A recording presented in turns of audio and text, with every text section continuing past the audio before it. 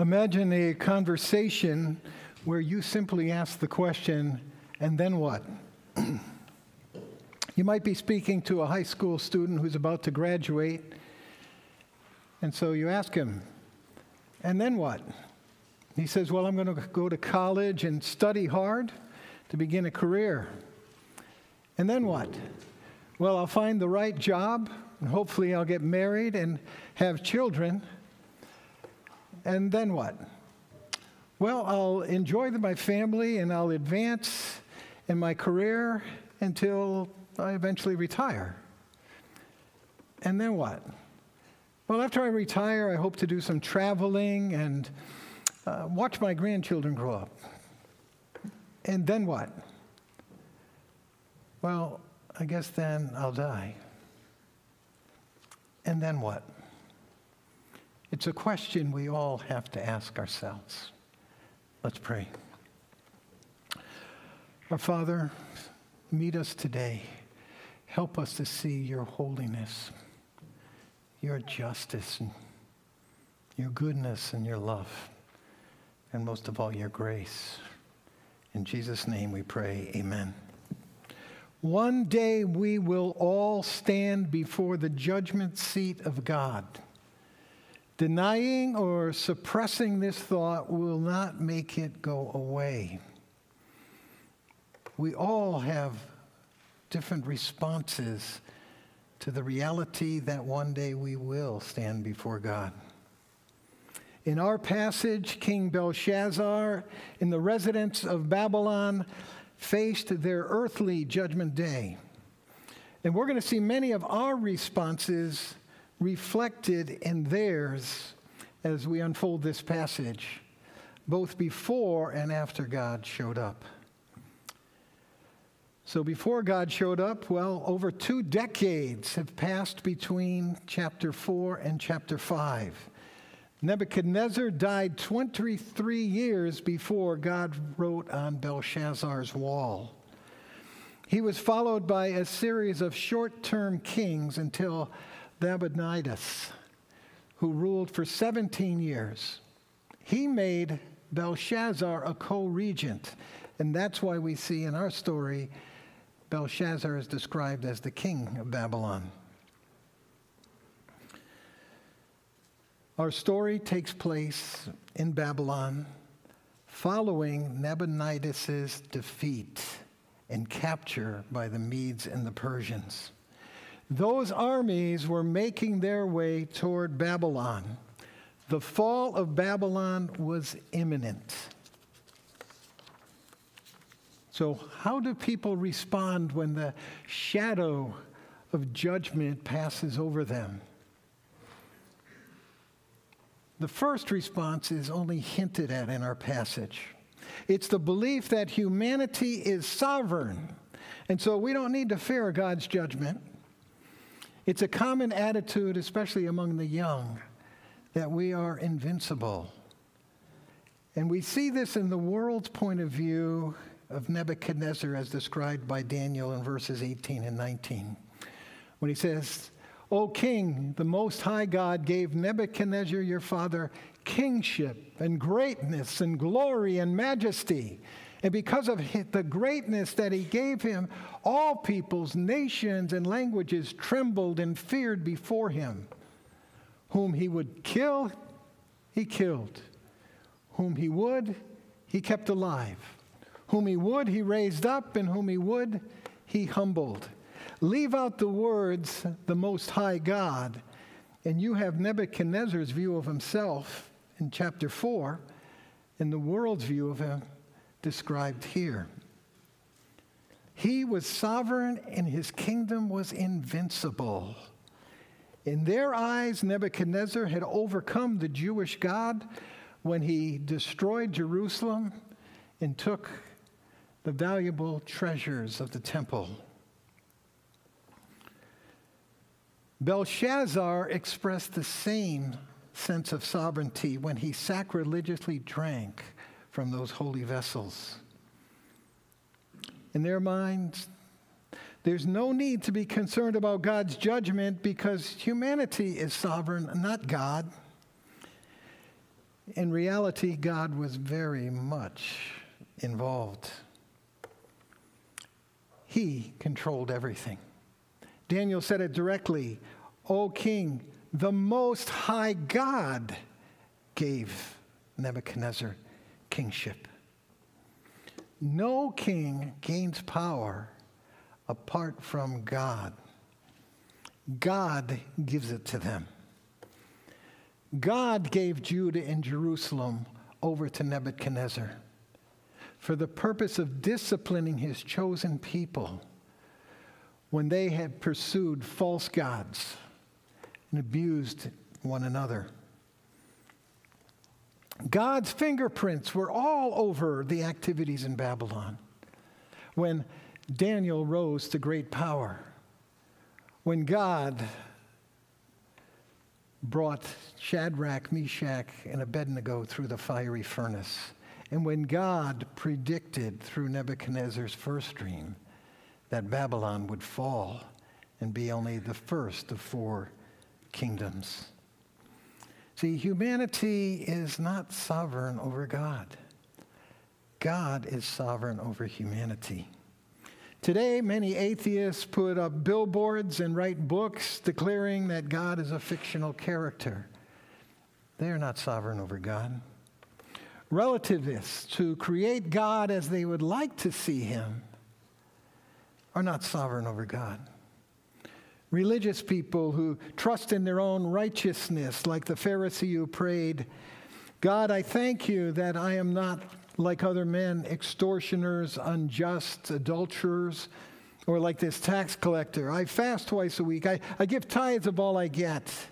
Such religious people are not sovereign over God, telling him who and how to judge. We cannot allay our fears of God's judgment by convincing ourselves that we merit God's affirmation, by denying God's existence or fashioning him to someone who would never judge us.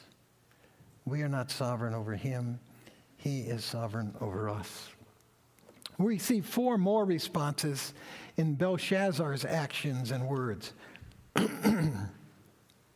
The Persian army had conquered the Babylonian armies. They controlled the entire nation except the capital city, and they were threatening it.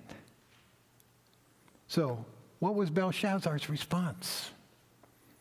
He threw a party, a massive party. Verse 1, Belshazzar made a great feast for 1,000 of his lords, and he drank wine in front of the thousands. The wine flowed freely. We can only imagine 1,000 inebriated revelers. Why throw a party when the army is at the gate?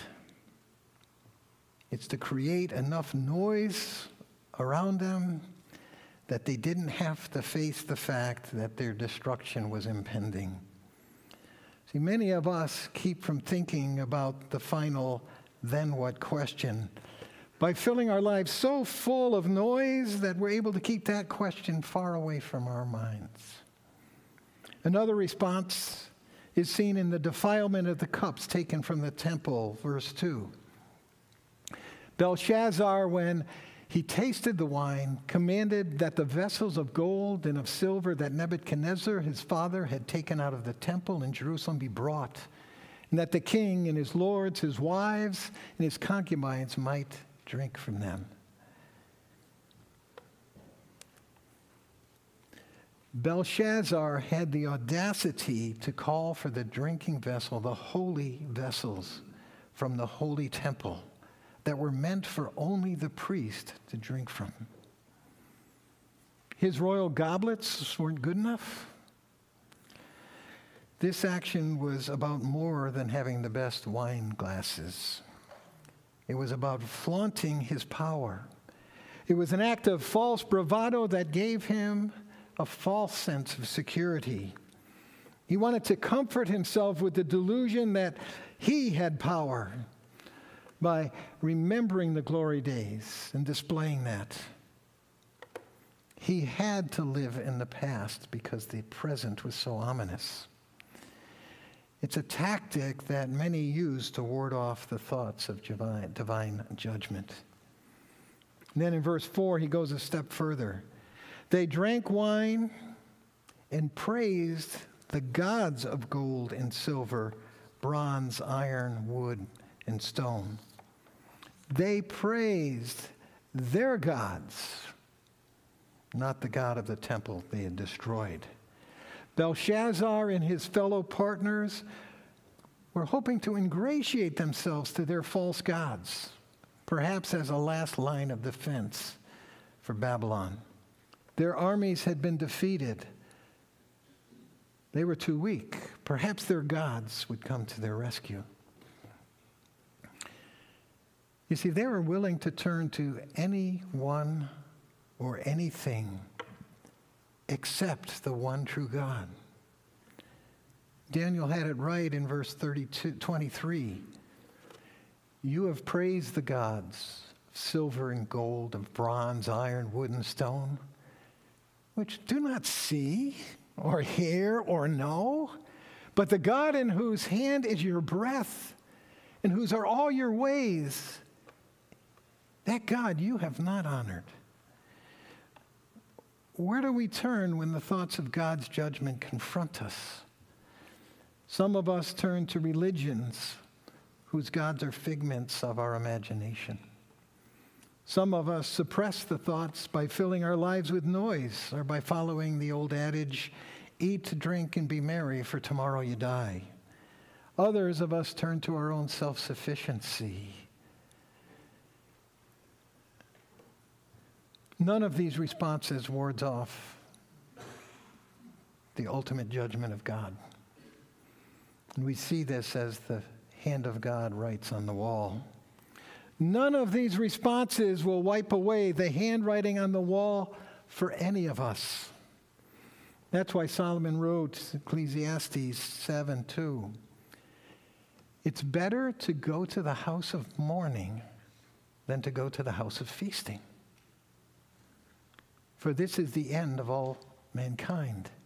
The living will lay it to heart. He's saying it's better to go to a funeral than a party. Why would he say that? Because at a funeral, we face reality. We face the question, and then what for me? At a party, it's not reality. It puts a reality out of our minds. It's a moment of fun and pleasure, but it does not consider eternity. Funerals we consider our eternity. And hopefully, we will prepare for that moment. God then did show up. He showed up on the king's palace writing the words Mene, Mene, Tekel, and Parsin. Once God showed up, all chaos ensued. Belshazzar collapsed emotionally because he rightly assumed this is probably not good news. Daniel 5:6. Immediately, the fingers of a human hand appeared and wrote on the plaster of the wall of the king's palace opposite the lampstand. The king saw the hand as it wrote. And then the king's color changed. His thoughts alarmed him. His limbs gave way and his knees knocked together. He was afraid. And this should be the response of everyone who trusts in themselves and their own sovereignty. Even the prophet Isaiah was emotionally shattered when he saw God on his throne and he heard the cherubim saying, "Holy, holy, holy is the Lord God Almighty." Isaiah's response was, "Woe is me, for I am lost. I am a man of unclean lips, and I dwell in the midst of a people of unclean lips, for my eyes have seen the King, the Lord of hosts.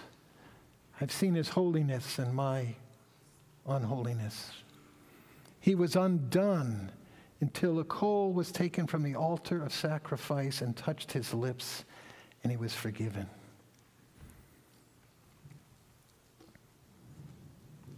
we should all shudder to think we will stand before a holy God unless our lives have been touched by the sacrifice of Jesus Christ and we've been forgiven. At this point, the mother queen appeared, verses 11 and 12. It said, "There's a man in your kingdom in whom is the spirit of the holy gods. In the days of your father, light and understanding and wisdom, like the wisdom of the gods, were found in him. And King Nebuchadnezzar, your father the king, made him chief of the magicians, enchanters, Chaldeans, and astrologers, because an excellent spirit, knowledge, and the understanding to interpret dreams and explain riddles and solve problems were found in this Daniel, whom the king named Belteshazzar. Now let Daniel be called. He'll show the interpretation." See, the Queen Mother's response, the Mother Queen's response was to go back into the past. She knew about Daniel. She knew his God gave Daniel the wisdom. However, she attributed Daniel's wisdom to the gods. She couldn't break in her cultural belief of pluralism. All gods are equal. All gods are real. She trusted in them rather than the one true God, Daniel's God, who interpreted Nebuchadnezzar's dreams, who saved Shadrach, Meshach, and Abednego.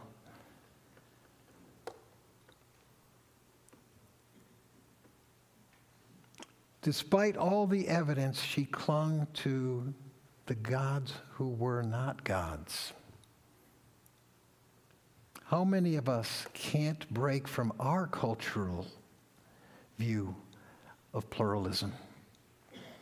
You know, I've heard many Christians, many people who claim to be Christians say every religion is a way to God. Pluralism. Can't shake away from our culture because our culture judges us if we believe there is one way. When we say all religions are a way to God, we deny the cross. We deny the need for the cross, the need for our forgiveness that we can't earn, that someone else had to pay for. We deny Jesus' purpose for coming. We deny the extent of God's love for us. When we deny that God the Son had to die for our sins, and as a result, we trust in empty religion, even empty Christianity, rather than in our life-giving Savior and true Christianity. Belshazzar called for Daniel, and he offered him rewards, including the throne as third ruler over the kingdom. Daniel rejected the rewards, and then he contrasted Belshazzar with Nebuchadnezzar. Both were arrogant despots who placed themselves above God. But as we saw last week, God humbled Nebuchadnezzar until he acknowledged God's sovereignty, verse 21b. Until he knew that the Most High God rules the kingdom of mankind and sets over it whom he will. Having been humiliated, Nebuchadnezzar repented and he honored God. Belshazzar was being humbled by the interpretation of the handwriting on the wall. This is the interpretation of the matter. Mene, God has numbered the days of your kingdom and brought it to an end. Tekel, you've been weighed in the balance and found wanting.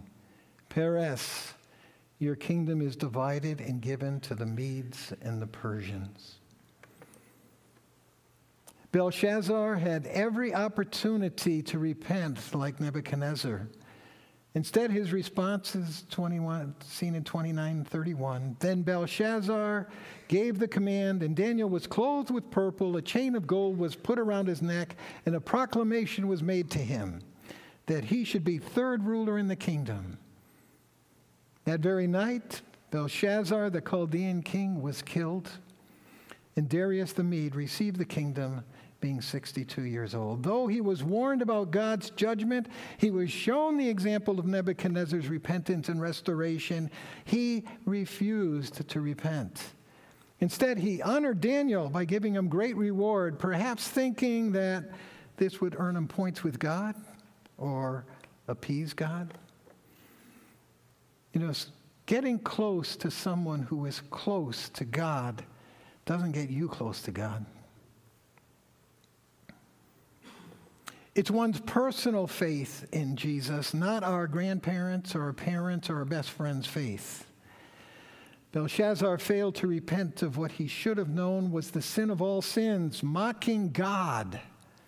And he and Babylon were judged that night. See, we've seen a number of ways that we should not respond to God's judgment. We have a positive response in Nebuchadnezzar's humility. And we have a model response in Daniel. Because Daniel was united with God, he wasn't afraid of any judgment. He was in the palace that night, knowing the enemy would soon overcome them, yet he was fearless and confident and bold. He eschewed any reward because he was passionate about communicating God's truth and not what he would get out of it. He had no agenda but God's. He eventually did accept the reward when it was imposed on him, perhaps thinking that the conquering king would recognize his high position and his loyalty to foreign kings, and that would allow him a platform from which he could glorify God. And we're going to see that did happen. Daniel stood for truth, even if it could cost him his life. He didn't hold back from the unpopular warning of God's impending judgment. He proclaimed it loud and clear. As unpopular as this warning is today, we can't hold it back. It's essential in communicating the gospel. The gospel which says God loved us and created us to be one with him. But we broke that oneness because of our sin. It separated us from our holy God, our just God. It leads to God having to judge our sin. But he sent his son to take our sin so we could have a relationship with God. And so we come into a relationship with God when we accept Jesus as our Savior. We're not going to accept him as our Savior unless we believe we need a Savior.